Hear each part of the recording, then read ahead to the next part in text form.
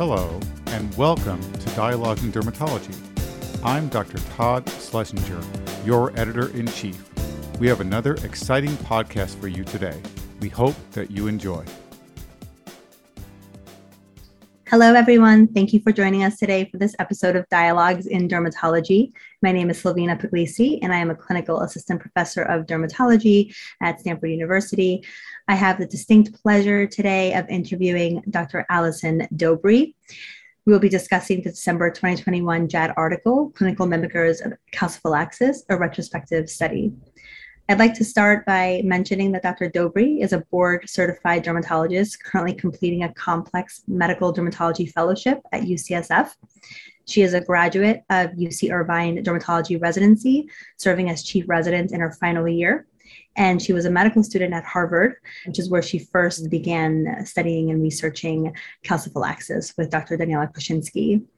Dr. Dobry, I'm so excited to have you here today, and thank you so much for participating in this dialogues. Thank you so much for having me. This has been a lot of years of research in the making, and I think we kind of in combination with Dr. Daniela Kruszyński and many of her research fellows that have been helping out, we've been able to put a really awesome set of articles out throughout the years, and in particular are very grateful to have this article focused on in this current JAAD, especially through this podcast, so that we can discuss all of our findings a little bit more in detail. Thank you. I'm so excited to talk about this topic. I think it's incredibly pertinent to dermatologists everywhere. And I'd love to open by learning more about your interest in calciphylaxis and where the idea for this project came from. Yeah, so I originally got involved in this back during a research year that I took off in between my third and fourth years at Harvard. I was actually working in a basic science lab at the time in a pigment biology lab with Dr. David Fisher, but I felt that I wanted to get more exposure to clinical dermatology and see different types of dermatology that are out there. And so someone recommended that I work with Dr. Daniela Kruszyński. And at the time, she had been kind of locally known in the hospital as having a big specialty on calciphylaxis, so much so that she actually got many referrals throughout the whole New England area due to her expertise in calciphylaxis. And because of her kind of wealth of patients, she discussed about kind of collecting these patients and answering several clinical questions that she was running into during the time. So the first paper I actually worked on her was looking at figuring out if there's any certain hypercoagulable conditions that might be associated with calciphylaxis. But a lot of that kind of blossomed into subsequent papers looking into different sorts of diagnostics, special presentations of calciphylaxis, and different treatment options. Wonderful. And why don't we start by talking a little bit, if you could just maybe define what calciphylaxis is for all of our listeners and what it might present like and what we should be looking out for as clinicians. Yeah, so I think the simplest way that I've heard calciphylaxis described is that you can think of it as a heart attack of the skin. So you can kind of think of it in two different steps. The first step being that there might be some dysregulation that's leading to calcification of the small and medium vessels in the dermis and subcutaneous tissues. And then the second hit that happens is some sort of local thrombi that then cuts off circulation to the area of skin, leading to ulceration from necrosis. And so just like a heart attack, the skin is damaged, and when it recovers, it'll be scarred, but in that interim, it's a little bit different in that the skin is exposed to the outside environment and is at a very high risk of infection. And this overall leads to a very significant mortality in patients because these ulcers can take a very long time to heal. And mortality is not really clearly estimated, but can be definitely as high as 50%, perhaps even higher. There's a really large range. So it's something to take very seriously. So the clinical presentation of calciphylaxis is that of an ulcer, usually in adipose-rich tissues. Most often this happens in patients with end-stage renal disease. And the morphology is a little bit unique and I think important to get into. So early on, usually this presents as painful skin nodules or indurated plaques. They're usually pretty firm to palpation and often associated with an overlying livedoid pattern or maybe a mottling. And what's really unique with calciphylaxis is that they are exquisitely painful lesions, and this is not a common presentation of other forms of vasculopathy. Eventually, these skin nodules and plaques can evolve into livedo and then eventually evolve into a true retiform purpura. After a little bit longer, this will eventually transform into eschar and then into these necrotic ulcerative plaques that we kind of most classically see with calciphylaxis. The tricky part is we often see patients with this later stage, and figuring out how to identify these lesions earlier on with the more subtle findings is really critical. That's such an important point, because I agree that when it is a later stage presentation, it's suddenly so obvious. But for the patients that present early on, it can be really tricky. And that's why I love how you and the rest of the authors laid out some of the common clinical mimickers and some of the clinical features that those entities present with, and also some of the distinguishing features of calciphylaxis, because I agree it's so important to catch this early on in terms of our interventions. Could we spend a little bit of time talking about some of the main mimickers that your team identified? Yeah, so I just want to thank the lead author on this study, Colleen Gable, for piecing this together. She was Dr. Daniela Krasinski's most recent research fellow, and she did a wonderful job going through the different clinical mimickers that can often be initially misdiagnosed for calciphylaxis. So in summary, I just wanted to point out a few key points that we found in this paper. So kind of the main finding I want to point out is that almost 3/4 of patients with calciphylaxis who presented were originally misdiagnosed. And this is an extremely large proportion for a disease with such high morbidity and mortality. And the specialties that most often first interacted with calciphylaxis patients were emergency medicine, primary care, and inpatient internal medicine.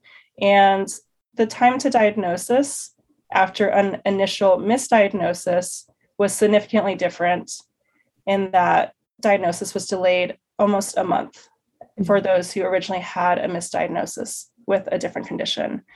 Other conditions that are often misdiagnosed instead of calciphylaxis might be cellulitis, peripheral vascular disease, hematomas, venous stasis, and some of the original providers just documented patients as having these non-specific skin lesions. And it creates a lot of issues in that patients get much more delayed care with this misdiagnosis. They might get unnecessary care, like unnecessary courses of antibiotics.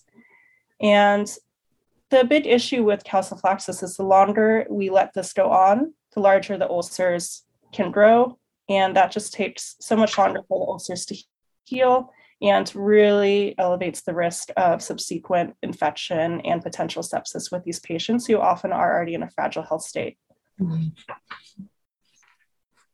And with the description that you gave of the progression of calciphylaxis, different phases of its clinical appearance, it's interesting how that does make it so much more challenging to diagnose this, because it's not always going to have the same clinical appearance.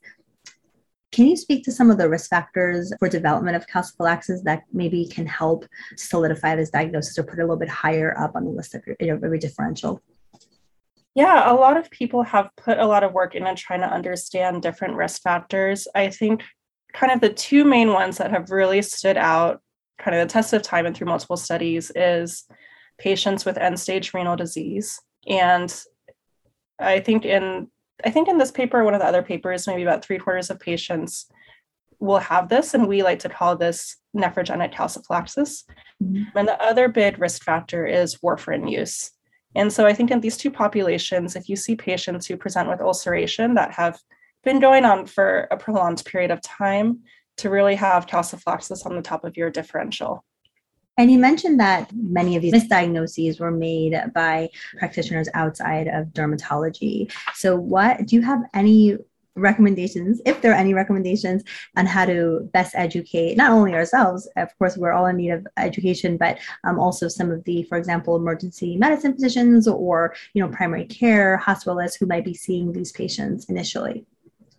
Yeah, so I think there are so many settings in which these patients can first be encountered.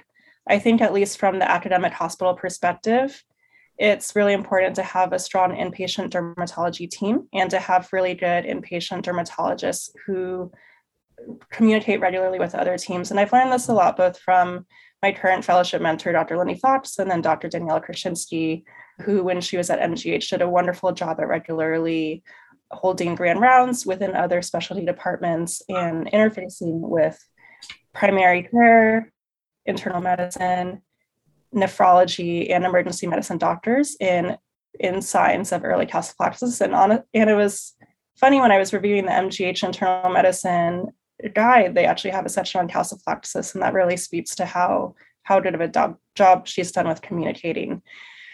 In other areas, it is harder in the outpatient setting. I think for dermatologists practicing in the community, it's important to try and refer patients who are suspicious for this to an academic medical center that has a dermatologist who might have more experience with this, and also, most importantly, to have a good dermatopathologist available who is familiar with interpreting calciphylaxis biopsies and understanding the nuances between that and other types of vasculopathies.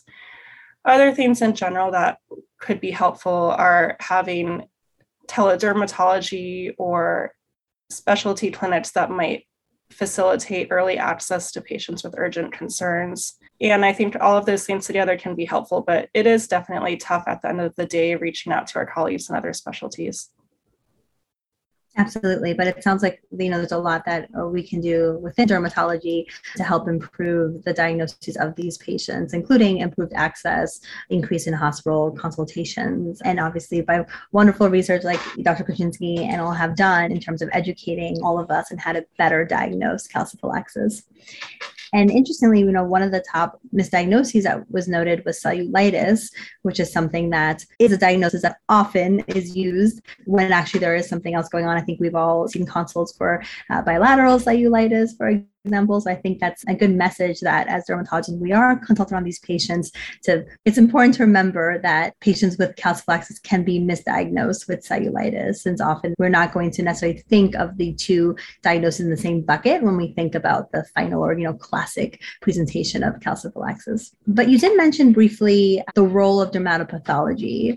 And I know one thing that is often done for these patients is biopsy, and often the results are inconclusive. And I know that, I have experience definitely sometimes the consulting teams thinking, well, it can't be calciphylaxis because, the biopsy didn't show that. So I wanted to just hear your thoughts on the role of biopsy in the diagnosis of calciphylaxis. Yeah, I think it's a great discussion, actually, just in general in the field of dermatology and the role of biopsies. I think one big struggle that we come into with inpatient dermatology is that other teams might not want to treat for a certain dermatologic condition until they have biopsy evidence. And I think it's a little bit funny because biopsies at the end of the day are also a subjective interpretive test. So we had noticed this for a while with calciphylaxis and ended up actually doing a research project on this. So I did this with Dr. Krasinski as well earlier on, looking to see what the sensitivity of biopsies were and if any certain types of biopsies might be more helpful in yielding a greater positive result. And overall, we found that the sensitivity of initial biopsy was only about 50%, which is really poor. Sometimes patients, when they got repeat biopsies, did have a positive diagnosis in the end, but biopsies have significant morbidity for these patients as well, especially because there might be a certain triggering or worsening of lesions when you biopsy one of these patients, and they already tend to have poor healing. So I think this has kind of suggested that clinical diagnosis should be considered as valid in these patients. And I think the tough part with this is really communicating with the other teams and having a lot of other points you can go to support your diagnosis of calciphylaxis. This is tricky because in the past, we've encountered nephrologists who might not want to start patients on intravenous sodium thiosulfate, or maybe different insurance companies have not wanted to cover intravenous sodium thiosulfate without a biopsy. So I think that this previous paper that I did was at least important in showing that biopsies do have a low sensitivity. I just wanted to comment on what the biopsies do most typically find, and that is that you would see calcification of small and medium-sized dermal and subcutaneous vessels. But within this paper that's in JAAD this month, found that only 23% of patients had the combination of medial vascular calcification with fibrin thrombi. So there is a lot of variability. Thanks. That's so helpful. So we talked a little bit about, some of the risk factors that might point you towards calciphylaxis, some of the common mimickers, the role of biopsy. Do we have any other methods kind of in our diagnostic arsenal to help diagnose calciphylaxis? Yeah, I think that's a really great question. I think the other thing that we've come to use in some of these tricky situations, or in these situations where biopsies haven't necessarily yielded a result, is imaging. So at this point in time, there's not actually a standardized imaging tool that we can use, but a lot of people have been exploring different options for imaging. Dr. Krasinski did do a paper earlier on that looked at the role of radionuclide bone scans for diagnosing calciphylaxis, and found that it actually did have a pretty high sensitivity and specificity. And so how this works is that patients with calciphylaxis will see higher radiotracer uptake in the areas where the plaques and nodules are. And it's kind of interesting, this radiotracer uptake is higher in the earlier calciphylaxis stages compared to later on when they ulcerate. Also, interestingly, is that you actually see a decrease in the radiotracer uptake after these patients start intravenous sodium thiosulfate therapy. There's a lot of other imaging options that have been used in the past. So some people might suggest using CT scans. You can see net-like patterns of calcification there. There might be some use for actually using that in combination with ultrasound. So say if the imaging findings show calcification, and then you do Doppler ultrasound that shows intact perfusion, that is supportive of calciphylaxis over, say, peripheral vascular disease. Sometimes it's hard to get buy-in from the inpatient team, the medicine team, to do the imaging that you want. And I had one patient who had a concern for calciphylaxis on the penis, and I think maybe there was some contraindication of him getting contrast. And so I walked over to the resident room and just asked and said, I know this sounds kind of crazy, but we'd be able to get an x-ray of the patient's penis and specifically say that to the radiology technicians. And they did it. And ultimately there actually was subcutaneous calcifications, and it helped us cinch that diagnosis. But you do have to be a little bit creative in terms of your workup. Other than imaging, there's been some consideration about other lab workups, and there can be different things that can be suggestive of calciphylaxis. Maybe an elevated calcium phosphate product, just pretty significant altered values and mineral parameters in general. And then I did a previous study with Dr. Krasinski and found that lupus anticoagulants and combined thrombophilias are seen in specifically calciphylaxis patients with end-stage renal disease as compared to patients with end-stage renal disease in general. But I don't think that these are overall the most specific as compared to biopsy or maybe some of these imaging options. That's very helpful. I mean, it sounds like there definitely are a lot of things that can be utilized, and depending on the patient and the medicine team and the consultants, there are some options for these patients that are a little bit trickier to diagnose. So it's excellent to always have the most resources at our disposal. Let's talk about the options for treatment and generally what your approach is when you're evaluating a patient and you're suspicious that this could be calciphylaxis. Yeah, so regarding the treatment, I think what's really important to stress is that this needs to be a multimodal approach with involvement of many different disciplines. So not only having close involvement with nephrology, but also close involvement with just the general primary care doctor or inpatient team, perhaps a cardiologist if there needs to be a change in anticoagulation, and then pain management, because pain is actually a really significant concern with this disease.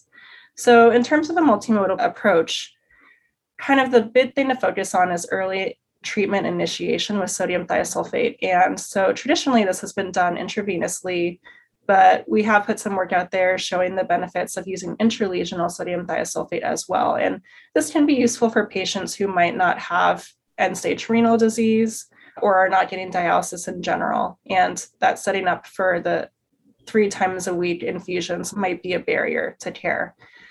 Other things to consider are normalizing metabolic parameters. Wound care is also extremely important and can often be forgotten about. As I said before, infection is the number 1 cause of mortality in these patients. So using topical antibiotics as needed and non-stick dressings, topical debridements are all very helpful. Warfarin has also been implicated as being causative in calciphylaxis, and so switching to a non-warfarin anticoagulation is very important.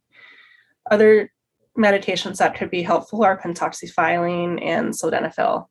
And as I mentioned before, pain management should not be overlooked. Many of these patients have very excruciating pain, and this can really impact their quality of life.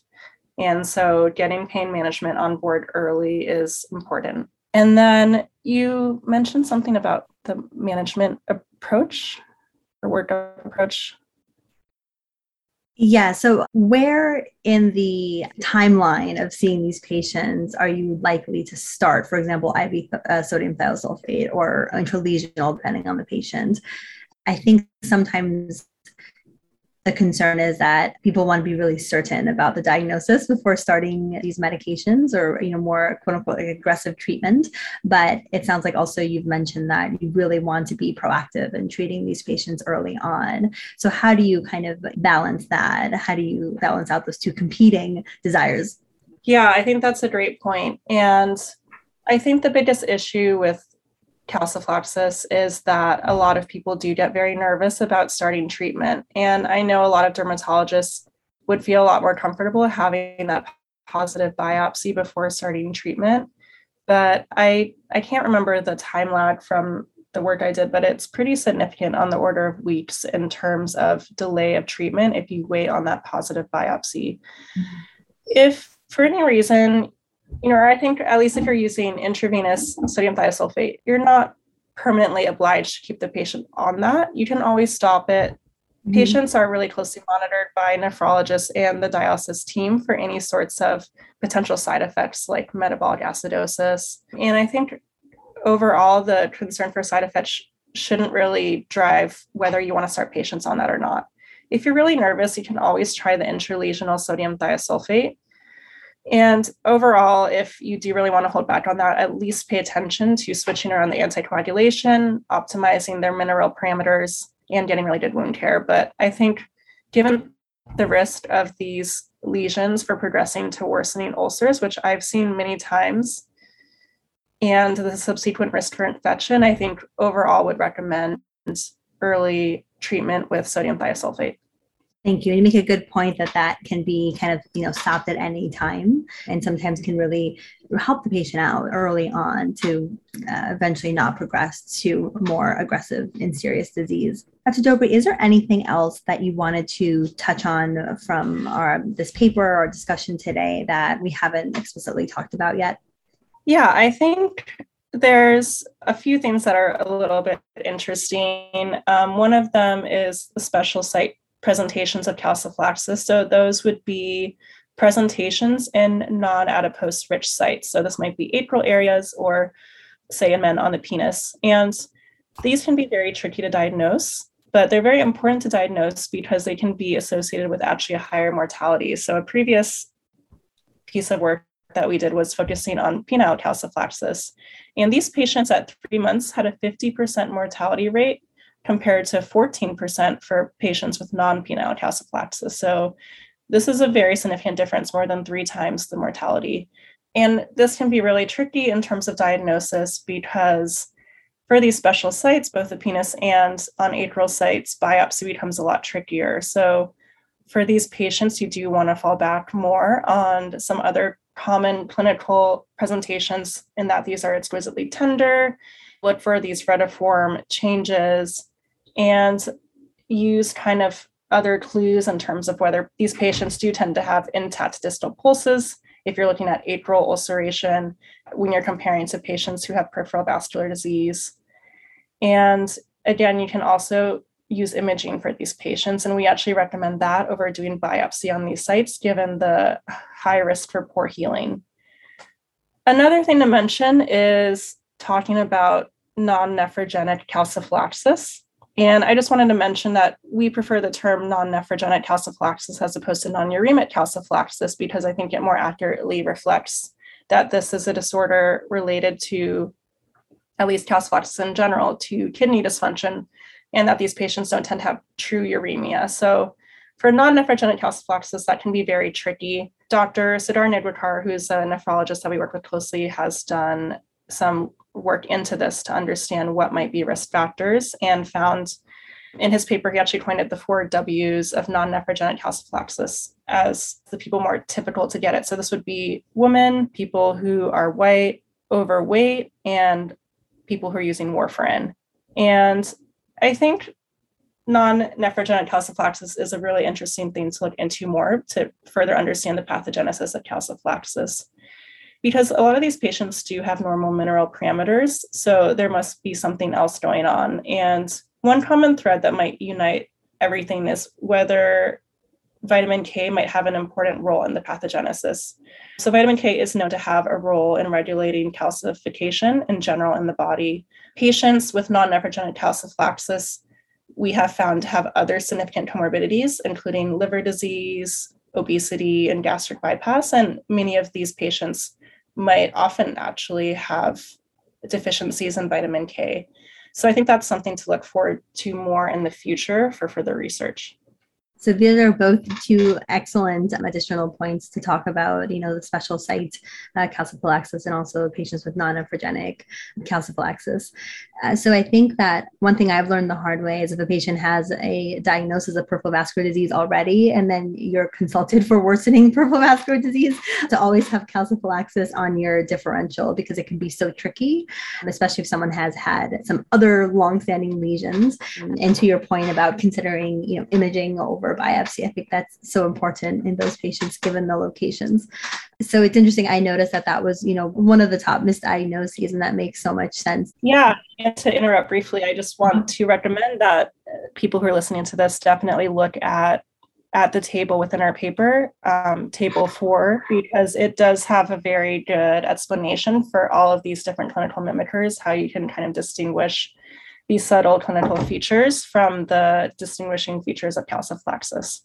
Yes, I wanted to put a plug in for that table as well, because it is truly so full of so many pearls and so much really high yield information, because again, those really are the more common misdiagnoses and common triggers. And it gives you some really practical tips when considering them on your differential. And then to your point of non-nephrogenic calciphylaxis, I think those patients are really tricky, because, when you see somebody with end-stage renal disease, calciphylaxis is pretty high on your list if you're getting this hospital inpatient consult.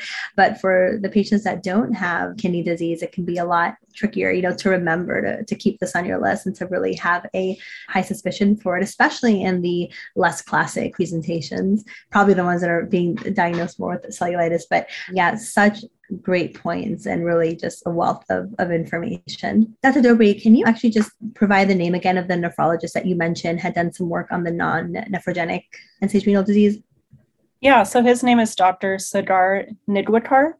Okay. And he works very closely with Dr. Daniela Krasinski at MGH. And they essentially, all of my research that I've done with her has also been with him. And I think it really speaks to the importance of trying to reach out of the bounds of dermatology a little bit and work with our colleagues and learn from them and actually improve patient care for patients presenting either to dermatology or nephrology. So.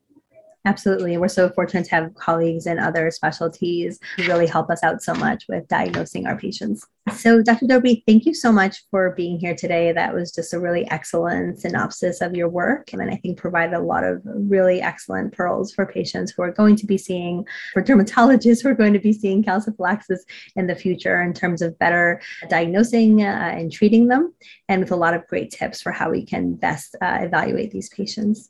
Thank you so much for your time today. It was a pleasure to chat with you. Thank you so much for having me. And I'm excited for people to learn a little bit more about this disease. I know it's very mysterious to a lot of people. And one of my old attendings said it would strike fear into her heart when she would get a patient with this. But I think that it's just important for us to continue talking with other dermatologists and our other colleagues about these patients we might encounter and how to get them work up kind of ASAP and get them treated as soon as possible too. So thank you again for having me. Yeah, absolutely. And thank you everyone for listening today. We hope you have enjoyed this edition of Dialogues in Dermatology. This is Todd Schlesinger, your editor-in-chief. For more podcasts, including bonus issues, check us out online at the website of the American Academy of Dermatology or through the Dialogues in Dermatology app. You can now also sync your subscription to your favorite podcast app. New podcasts are released each week in addition to our monthly JAAD podcasts. We hope you enjoy these new options for listening to dialogues and the increasing content for your listening pleasure. Thank you.